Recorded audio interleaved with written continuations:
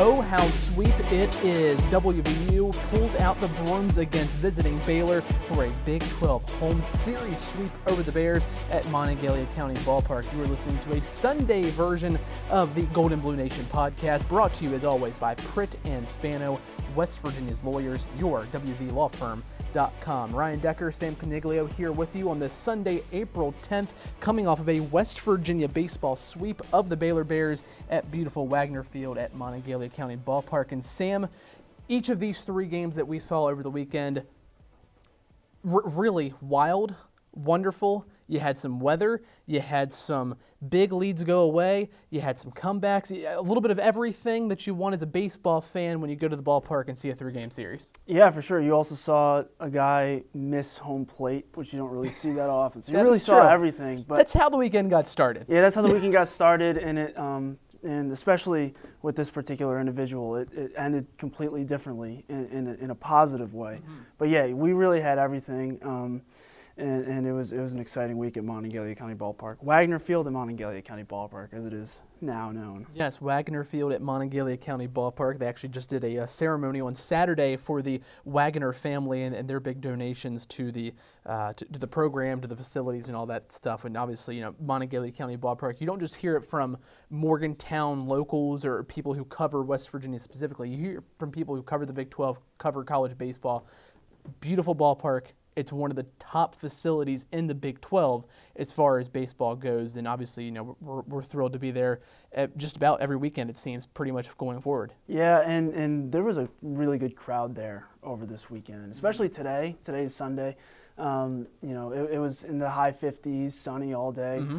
Yesterday, on Saturday, the fans braved the elements to, you know, like Ryan said, we had weather. It was raining. We had some hail. We had a little bit of snow, but the fans stuck around through all 9 innings, 2.5 hours, so they didn't have to brave it for too long.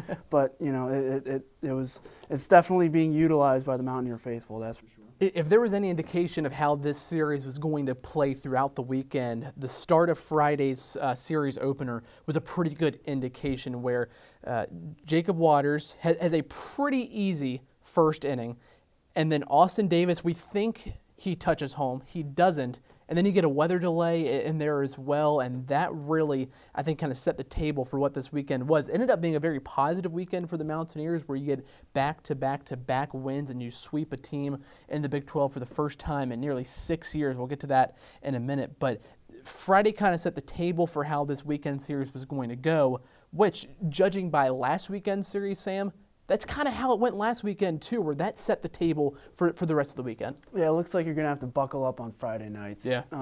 That game, they won it on a walk-off walk. They kind of got, I wouldn't say they necessarily got lucky. You know, you got to give some credit to the batters when they take walks, but they really got to the Baylor closer. And like we said, Austin Davis might have been a different game if he actually, you know, if it was proven that he touched home plate in the bottom of the first inning on a nice sacrifice fly.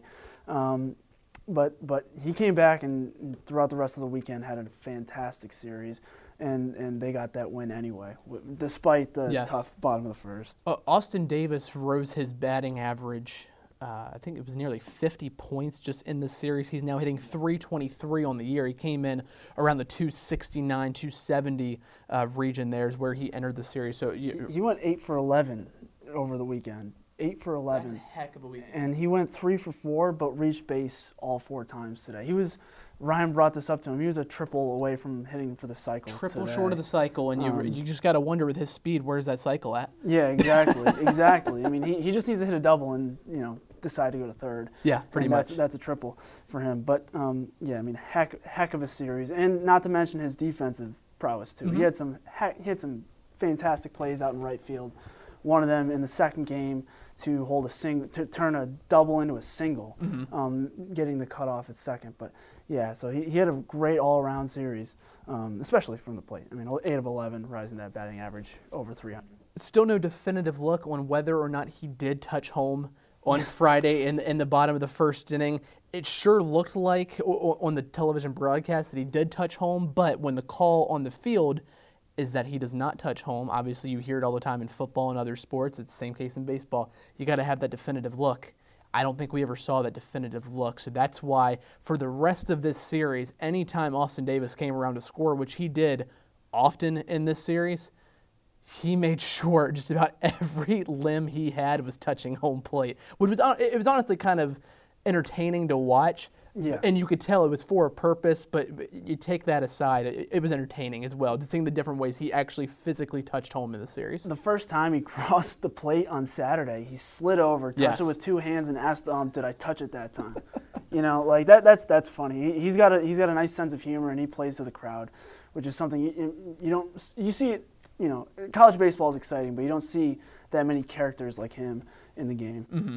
I think just baseball as a whole. You know, you're seeing this more in the major league level especially, but definitely in the college level as well. You're seeing more of that playing to the crowd. You're seeing more of these really energetic guys, and you're seeing that, I think, throughout this West Virginia team where you've got Austin Davis, who's definitely the ringleader of the energy. He's kind of the Energizer Bunny for this team, but you know, you've seen guys like Victor Scott and Tevin Tucker when he's come through with some big at-bats, and some other guys as well on this team who they certainly acknowledge the crowd that is there at Wagner Field at Monongalia County Ballpark.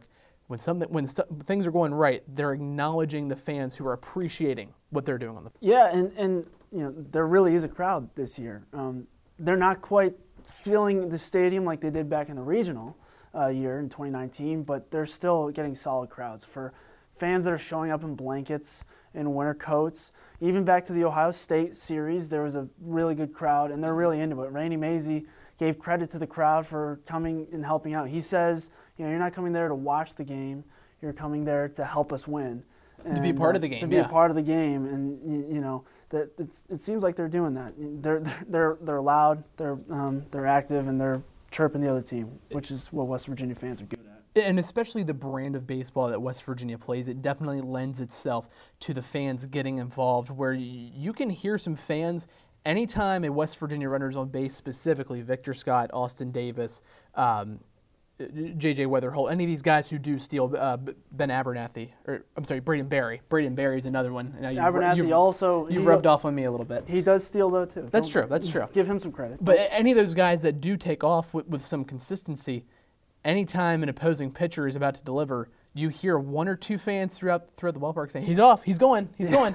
And that's a good example, I think, of just how this crowd really is starting to acknowledge and really respect the brand of baseball that Randy Mazey wants to play, and they're certainly getting behind this team, I think, for sure. Yeah, and the top of the lineup is the perfect group to do that. They're exciting. They've got energetic players, Austin Davis leading off the order. So it's easy to get that fire going in the opening innings of a game. Let's talk about this lineup for a second. Right now, Austin Davis with a 5-game hitting streak, including the 3 that were just played this weekend. McGuire Holbrook in the middle of that order, also on a 5-game hitting streak. You had Braden Berry, his 12-game hitting streak, come to a close on Saturday, and he was able to get another one started on Sunday with a 2-for-4 performance. You're seeing this throughout the lineup, and Victor Scott, a guy who he's been up at the top of West Virginia statistically in average and other things, certainly stolen bases throughout the season. He's got a hit in, I believe it's 4 of his last 5 now. So you talk about the top and the middle of that order, they're producing for sure. How many of those guys are hitting over 300? So right now, as we're looking at the stats right now after Sunday's game against Baylor, McGuire Holbrook leading with a 349 average, Braden Berry a 328 batting average. It's second best on the team. Austin Davis right behind him, 323. We mentioned his big jump in that stat over the course of this weekend. 322 is J.J. Weatherholt. That's a pretty good average for a freshman who we had a story on that on our website this week. He and Grant Hussey just getting used to Big 12 baseball. Certainly J.J. Weatherholt's getting a pretty good footing in this league. And Victor Scott, another guy over 300 at 303. So you've got 5 hitters right now on this team, all towards the top of the lineup, middle to top of the order, with a 300 or better batting average. And then you can't overlook Dane Leonard and what he's done this year. We've talked about him on this podcast before. Dane Leonard, a guy who has missed some time with a hand injury, hitting 278 on the year. And when he's been at the plate, he's been productive. He had a big hit again today on Sunday. And he was a defensive acquisition. When he came over from Virginia Tech, when he came over from Virginia Tech in the offseason, he was supposed to be a defensive acquisition. They were down a catcher. Now they have 3 catchers. They're they're a little crowded behind the plate, but Dane has been a fantastic addition. He's batting in that 5-6 spot. He's kind of been in that middle of the lineup, and he's been able to deliver some clutch hits, and he was very, very good this weekend. We've made it this far, and really, I think outside of mention of Jacob Waters, we haven't spoken about the pitching performances that we saw this weekend, so certainly need to get to that. And I think you have to start, as it looks like we're going to start every weekend baseball podcast now, when we start recapping these series, with Ben Hampton. Yeah.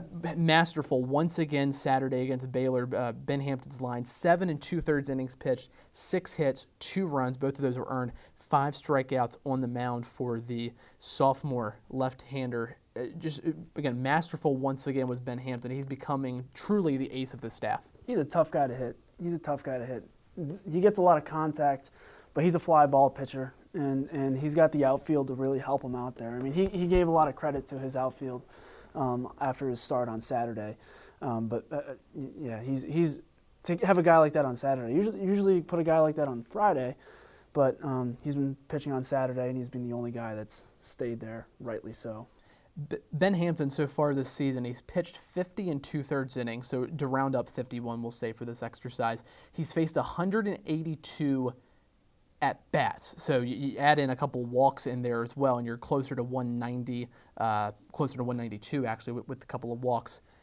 And his WHIP this year, under 1. It's .99. That's so impressive for a guy who's thrown 50, almost 51 innings now. He's faced this many hitters. To have that WHIP under 1, that's really impressive what he's doing. Yeah, and it's very possible that we could see a complete game out of him by the time, because his pitch count's starting to go up. He's hit triple digits 3 times this season, right? You're looking at his numbers? 2 or 3 times. Don't have pitches in front of me right now. Gotcha. But well, he's done it multiple times. He hit it again on Saturday, and he honestly could have gone and completed 8 innings on Saturday if he really wanted to. Rainey kind of learned some lessons from the Saturday previous, where he left him in a couple batters too long and gave up a homer, and they ended up losing that game. But yeah, he's just a solid guy, solid guy in the rotation.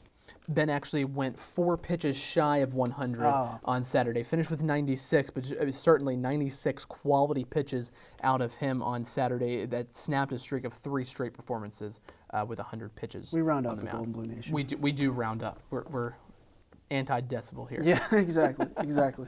Anti-decimal.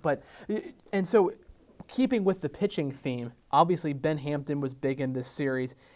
Jacob Waters had an interesting performance where you have to deal with a rain delay in the middle of that. Let's fast forward to Sunday now, where Zach Bravo, who is becoming that Sunday starter, it looks like he's kind of solidified that role for the moment, comes out, throws 3 really dominant innings of no-hit ball, and then Sam, the 4th inning happened, and that was a completely different Zach Bravo we saw out there. And it was just interesting to see how different he was from the first 9 outs that he got to the 4th inning. Yeah, but that's kind of what we've seen of him all year. He won't give up a lot of hits. He won't give up a lot of runs. Well, he did today. But where he really seems to struggle is when you get into that 3rd, 4th, 5th inning. If he gets that far, he starts to lose his command. He starts to walk guys. He starts to hit guys, and he seems to. I'm not inside of his head. I'm going to be honest. I've never spoken to him, but he seems to kind of lose his head a little bit as the innings go on. As if he has one tough at bat, they seem to kind of compound. But today, he had a no-hitter, but he gave up 5 earned runs. You know, that's interesting. That's just an interesting stat line. That's got to be a bit of a baseball anomaly. That yes, Zach Bravo finishes his outing on the mound, 3 2/3 innings pitched, 5 runs, all earned, 3 strikeouts, 4 walks, a hit batter, 0 hits allowed. He exited with it being a 2-run ball game, ended up being a 1-run ball game when that inning was all said and done. That 4th inning, if West Virginia doesn't respond late in the game with an Austin Davis home run and some great pitching out of the bullpen, that 4th inning would have been the difference maker from the sweep to not having a sweep and only winning 2 out of 3 in the series. Yeah, it really was kind of tough because they had so much momentum in those first 2 innings. They batted around, I believe, in the first in the first inning. If not, they got pretty dang close. They started off 6 for 6 with a sack. Then they added 2 more. It seemed like that game was over in the second inning, but this is baseball. You still got to pitch the ball over the plate, and when you don't, that's when your problems arise. The good thing was that after Zach Bravo, obviously Noah Short came in. He didn't have his best stuff, but he was able to get out of the inning. Yeah. Then Chris Sleeper comes in out of the bullpen and arguably, I would say, maybe not even arguably, puts forth his best performance of his young career. He's only a freshman out of New York, and he comes in and throws 4 innings of shutout baseball. Chris Sleeper, a huge performance. He got the win for it. He's now 2-4 on the year decisions-wise. But Chris Sleeper comes in and gives you 4 really big innings out of the bullpen. That was a big boost to Randy Mazey's bullpen moving forward, that they didn't have to use any more arms other than Chris Sleeper and Trey Braithwaite there in the 9th inning. Yeah, I've got to give a shout-out to Chris Sleeper, my fellow 5'8"5"er from Rochester, New York. There we go. But yeah, no, he's in a weird spot as a freshman because he was that Sunday starter, but Randy shows that he's still confident enough to let him go. I mean, 4 innings, really, and that's a starter's workload, really, especially for a freshman. To get the win out of the bullpen over 3 innings of work, that's pretty solid. But Trey Braithwaite, like you said, he's been probably the best reliever this season for WVU, especially over the last few weekends. Last weekend he picked up a win and a save. This weekend he got a save. So big pickup for West Virginia in the transfer portal. Yeah, for sure. I asked Randy Mazey about Trey Braithwaite after the game on Sunday, and kind of asked him, did you know this was the type of guy you were getting from Navy when he comes over from the Naval Academy? And it seems like by the way Mazey answered the question, you certainly hope this is what you were getting out of Trey Braithwaite when he comes over. You didn't maybe necessarily think he was going to be your closer, partially because you thought Jacob Waters was going to be in that position all season long. But Trey Braithwaite, he's really fit right in the last month pretty much. He's been just almost unhittable, and he's been a really solid addition to this West Virginia team. Trey has. Talk about like a weird spot. Randy's in a weird spot with his pitching staff. When you take your closer and put him in the starting rotation, you kind of have to get lucky and hope that the rest of your bullpen will pick up that slack, and it really has. Yeah, it has for the most part. You're seeing that out of guys like Chris Sleeper, like we saw on Sunday. You're seeing it certainly out of Trey Braithwaite, like we've seen here, certainly over the last 2 weekends. And Chase Smith, just kind of going through the couple of days here, Chase Smith didn't come in on Saturday and have his best stuff, but he's given you good innings in the past. Mm-hmm. Zach Ottinger was able to hold some things down there late in the game on Saturday. And then on Friday for West Virginia, Trey Braithwaite, again, as you mentioned, he gets the win on Friday. Carlson Reed seems to have turned things around, I think, a little bit over the last couple of days and maybe the last week or so. Knock on wood if we have any here in the studio. But hopefully Carlson Reed, after kind of being demoted from the starting rotation, he settled down and has kind of found some things out about himself maybe. Yeah, it seems like he was thrust into a starting role in 2021 as a freshman. He had a pretty good summer season away from the Mountaineers, so Randy probably thought that he was ready for the Friday starter role. But that's a lot of responsibility to throw on a guy, and those are the shoes of Alek Manoah and Jackson Wolf. To put him in that position probably might have been a little bit more responsibility, but now he's getting those 5th and 6th inning jobs, and he's keeping the runs off the board. And some guys, too, are just more comfortable coming out of the bullpen versus getting the start. Randy Mazey, I know, has talked at length in the past about how that first inning for a lot of guys can really be the difference in a great performance on the mound or a bad performance on the mound. Yeah.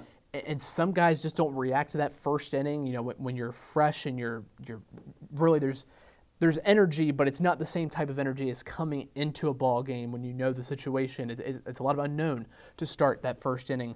Some guys react to that better than others, and Carlson maybe at this point in his career is a guy that reacts better to kind of knowing the situation, having that little bit of time of warming up in the bullpen, seeing how the game has been kind of flowing, and then going into the flow and trying to put his stamp on that game. Yeah, and the baseball team at West Virginia doesn't quite have the magnifying glass as the football or the basketball teams. Certainly. So the pressure's a little different, but to still be that #1 Friday starter. You're put on the mound. Everybody's watching you. You're facing the best of the lineup first when they're fresh.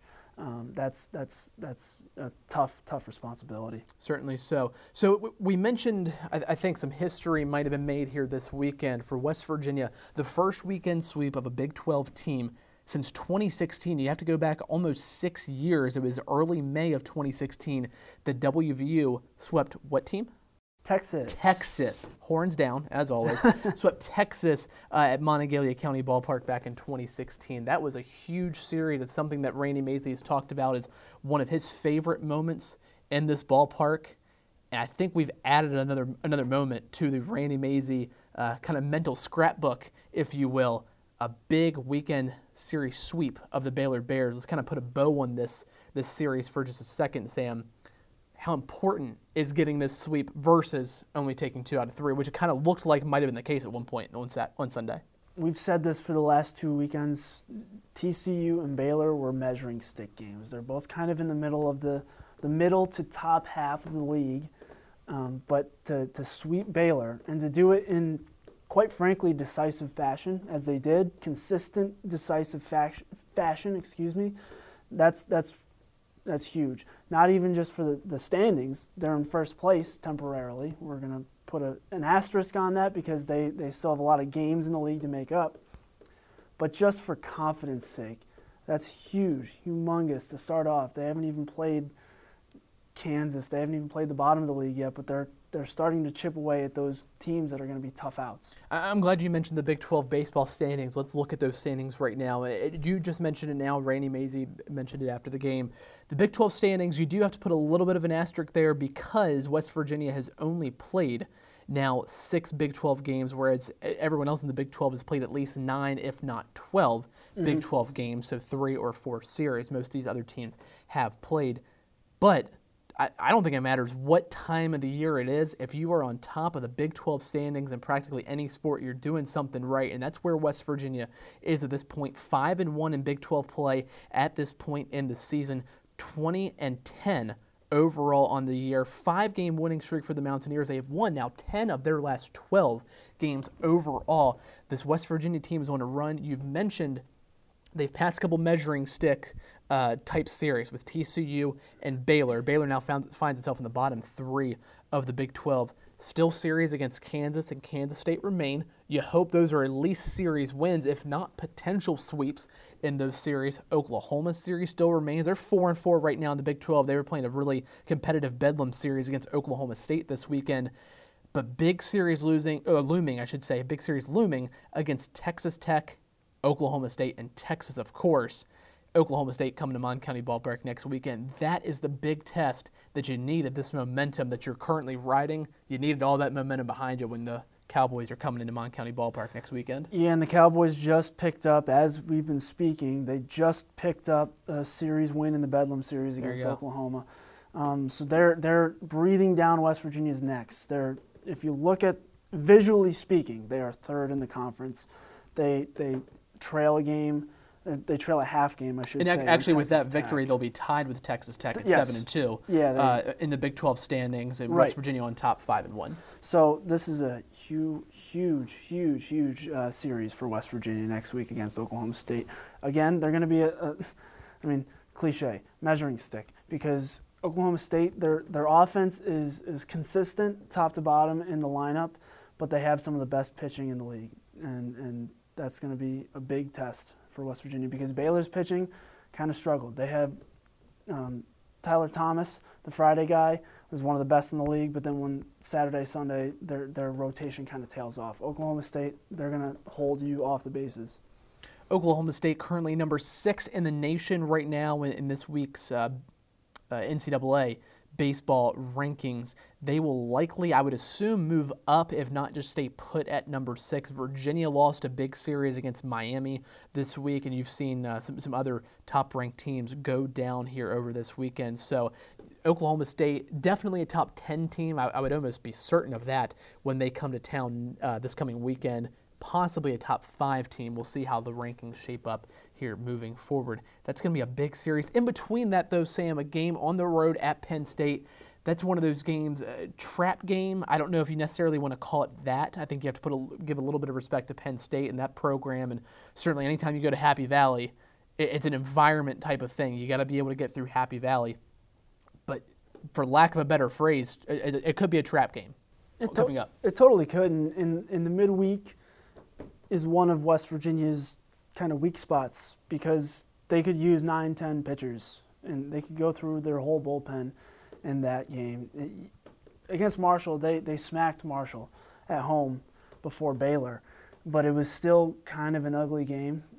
They still had to run through a lot of bullpen arms, and they in the ninth inning they didn't really relinquish a lead per se because they were up by 13, but they still allowed 5 runs to go over the plate, or 5 or so runs, several runs, I should say. I don't have the box score in front of me, but they kind of let Marshall back into it. So, that's where the weak spot is, and they're on the road. That changes everything when it comes to college baseball. Penn State is currently 12-17 on the series, so under 500 on the year for Penn State. The Nittany Lions are not having a great season thus far. They did drop a weekend series against Northwestern here this weekend. That game was at Northwestern, so Penn State was on the road in that one. So Penn State kind of sputtering at the moment, but still, it's like you said, anytime you get in these road midweek games, always a bit of a challenge, I think, no matter what team it is, but West Virginia sometimes struggles with those midweek games.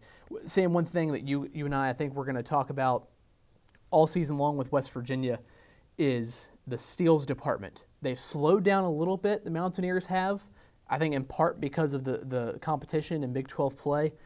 But, Sam, they are over the century mark for just the 3rd time in program history, first time since 1986 that the Mountaineers have stolen at least 100 bases in a season. Can you kind of encapsulate what that means, 100 steals, over 100 steals now through the weekend in a season that's really only just over half completed? What does that mean for this team? Well, that means that they can really manufacture runs in ways that other teams cannot. Excuse me, I kind of stumbled through that sentence. They can manufacture runs in ways that other teams cannot. What that also means is they are able to really get under the skin of other teams' pitchers. Like you said, fans from in the stands were shouting out to Baylor pitchers, "Hey, they're going, they're going, they're going." That can really add base runners because they're not going to throw strikes. If they're thinking about who's on second base, who's on first base, they're not going to throw strikes. But looking at the big picture, that means they're probably going to break the program record for steals. Probably. Looks that way. Knock on wood. But B, on the flip side, when you look at what happened in this series, it shows that they don't need to do that in order to win baseball games. They had only 1 steal on Friday. They had 2 steals today on Sunday. And I don't believe they didn't even attempt a steal on Saturday. Which is rare. That's the first time it happened all season. They were able to get it done conventionally with their bats. Obviously, when you look at them on the base paths, even McGuire Holbrook, who you're not going to see him steal a lot of bags. He's a big fella. Every single time the pitcher releases the ball, he takes off to first base and stops. So this team is different, but they can do it conventionally. But regardless, they're on pace to break the program steals record, which is fantastic.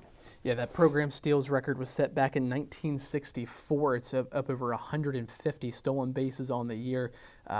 West Virginia is certainly on pace to hit that, but has slowed down a little bit. And one guy who's kind of slowed down in that department is the team leader in steals, Victor Scott. Only 1 stolen base in the last 5 games for Victor Scott. He's sitting at 25 on the year, which at one point this past week was second best in the country. We'll see where he ranks in the nation once the dust settles from this weekend and the new national leaderboards come out. But on the flip side of that, Austin Davis is starting to pick things back up. Davis, second on the team in steals, 19 on the year. He has 8 steals in the last 9 games. Just had 1 in this series that came on Sunday, but 8 in the last 9 games for Austin Davis. He's starting to, I think, pick things back up. The average is going up, on base percentage going up, steal rate going back up as well for AD. Yeah, he's just a consistent all-around player. I don't know if 5-tool would necessarily be the word for him, but he's he's got the speed, he's got the arm, he's got the bat, and he can really cover ground, both on the base paths and in the field. He certainly can. One guy, too, that I think we need to keep an eye on, just kind of moving forward, we've obviously spoken about him on these podcasts. We've written about him, both you and I have, at length on the website, goldenbluenation.com. But J.J. Weatherholt, we mentioned him earlier in this podcast, getting his kind of feet wet in Big 12 play. He seems to really have found his rhythm, I think, again. He struggled that first game against TCU last weekend and rebounded from there. Was able to get on base a couple times in that series, and it seems like he's kind of picked back up where he left off. He's starting to find that rhythm again. Yeah, he had a pretty solid series, 4 for 12. And right now he's got an OPS of 918. His OPS is over 900. Is that good? That's pretty solid. Not bad. I'd say that's pretty solid. You don't see a lot of guys in the bigs with that kind of a number. But he's just an all-around solid offensive player. He'll give you a single, he'll give you a double, and he can steal some bags. He's not going to be the number one guy that's going to steal bags, but just a solid find in the recruiting trail. As we kind of wind down here on the Golden Blue Nation podcast, coming to you on Sunday, April 10th, just following West Virginia's series sweep over Baylor at home at Monongalia County Ballpark. Ryan Decker, Sam Caniglio here with you. And Sam, as we kind of look ahead a little bit here for the upcoming schedule, we've spoken about this series a little bit. Oklahoma State looming. That's next weekend. All those games will be on Big 12 Now on ESPN Plus for folks who can't make it out to the ballpark. Tentatively scheduled, and I say that because of how scheduling in West Virginia baseball has worked out this year. Tentatively scheduled Friday 6:30, Saturday 4 o'clock start, Sunday 1 o'clock start. We'll see where we actually end up playing these games. It likely won't be that at all. But how important is this series? How important is it to take, Sam, at least one game out of that series against Oklahoma State? I'm sure you hope you can take at least two, but how important is just one? Well, the three teams you need to at least take a game from are Oklahoma State, Texas Tech, and Texas. Not only because you want to win those baseball games for the obvious reason that you want to win a baseball game, but because when you take a game away from them, when you win a game against them, you not only add one in the conference schedule, but you take away one from them in their conference schedule for the standings. And that's huge, especially when they want to stay in first place. Maisie says they're not even thinking about the standings right now because they're so far behind, but they kind of have to. But in the sense that they just need to win these baseball games for the time being and to jockey for the standings. And these series as well, they're so important. This Oklahoma State series is going to be because of RPI. Yeah. If you can just take one of those games, your RPI is going to hold or jump in a very big way, and that's so big in college baseball. We talk about RPI and strength of schedule and all those different metrics in football and in basketball, but RPI might be the biggest, you could say, advanced metric or schedule metric, maybe, however you want to phrase that, in college baseball. Yeah. Right now, I should say heading into the weekend, West Virginia was 49 in RPI. Not long ago, they were in the 70s, Sam. So what they've done the last couple of weekends, just last weekend alone and in the midweek, has already bumped them up roughly 30 spots. A weekend sweep of Baylor will help in that RPI, along with some of the other results that we've seen around the country. You take one, maybe two against Oklahoma State. You don't want to put the horse in front of the carriage, I guess, but you take at least one. That's a big nod to your RPI. It's a big check mark in your column when it comes to NCAA tournament time. And you wrote yesterday, WVU baseball for the first time this season projected to make the field of the NCAA tournament. Yeah, and WVU especially needs these big RPI games because their non-conference schedule is not strong. Marshall is... It's a weird mix. It's a very weird mix. It's a weird mix. But I think they don't even rank in the top 100 in terms of strength of schedule when I last looked at it. The RPI is also fickle because, you can win a game in March, you can win a game in February, and it can either come back to hurt you or help you. And that's a good point. In May. But, they could play Marshall 3 times this season, and that doesn't really help them. But when they play Oklahoma State and they play Baylor, and the rest of their league schedule, those are the games that are really going to prove that they can compete with the best in the country. One thing that West Virginia will have to do going down the road here, they get an opportunity on Tuesday, as we've mentioned, is win some games on the road. Right now, 7-7 on the road. West Virginia they are now 10-1 at home. They've got a marvelous home record. Credit to the fans, of course, and also credit to the Mountaineers themselves for getting things done at home. You got to get a couple more of those road wins and try to get an above 500 record on the road, you hope. Of course, that's going to be challenging the further into Big 12 competition you get. But when we talk about the RPI, which to your point is a good one, the RPI is fickle because some of the stuff that looks good in February and early March ends up not looking all that great in late May. But by the time you get to Big 12's conference play or conference play in general, you kind of have a good idea of where the wins you need to pick up lie. Yeah. And certainly you've got one coming up on Tuesday against Penn State, a team that won't be in the top 100 in the RPI. It's a very, very winnable road game that you kind of need to pick up. Yeah, you need to pick it up, but more importantly, you can't lose it. You know, you really cannot lose that because that'll knock you. They're not going to get a lot from winning that game, but they'll get a lot from losing that. That's very true. So we've talked about Penn State, Oklahoma State coming up this coming weekend. Those home games on Friday, Saturday, and Sunday. And then a big game coming up the following Tuesday, April 19th at PNC Park. That's WVU taking on Pittsburgh. WVU going to be looking for some revenge in that game. Spoke to a couple fans earlier on Sunday who said they had never been to PNC Park before. They're from Bridgeport, never been to PNC Park before. They are going up on April 19th to watch WVU play Pitt. That's kind of the excitement of this series. I'm sure there's maybe not a ton of people in this area, in the Morgantown area, who haven't been to PNC Park at this point because it's such a great ballpark. But some of those folks who haven't been yet, it's another reason to get them out to PNC, which, of course, a beautiful ballpark. But that's another big game. That'll be a neutral site game for West Virginia that, you know, kind of want to pick that up, especially after what happened at Pitt now a week ago. Yeah, that was a painful one to watch. Yes, it was. But 2019 was the last time they played at PNC Park against Pitt, of course, and that was a blast. We went. We were then WV Illustrated, now we're Golden Blue Nation, yeah. But we went in force, and it was a blast because the West Virginia fans came out, the Pitt fans came out, and in the 7th inning stretch they played Sweet Caroline. And you get a special rendition of that from the old Gold and Blue fans, don't you? And they were louder. They yes. won that battle, but West Virginia won that contest on the field as well, and it was just beautiful because PNC Park is my favorite ballpark in the Bigs, even though I'm a Yankee fan. That's a little surprising from a New York guy, but I respect it though. Yeah, I have my opinions on the new Yankee Stadium. I prefer the old one, but PNC, whoever designed that stadium deserves a Hall of Fame plaque in Cooperstown. Personally, in my opinion, just because and that game was a perfect example. Why? Because it was a beautiful game. You got the sun setting against the skyline. It's just perfect. Just perfect.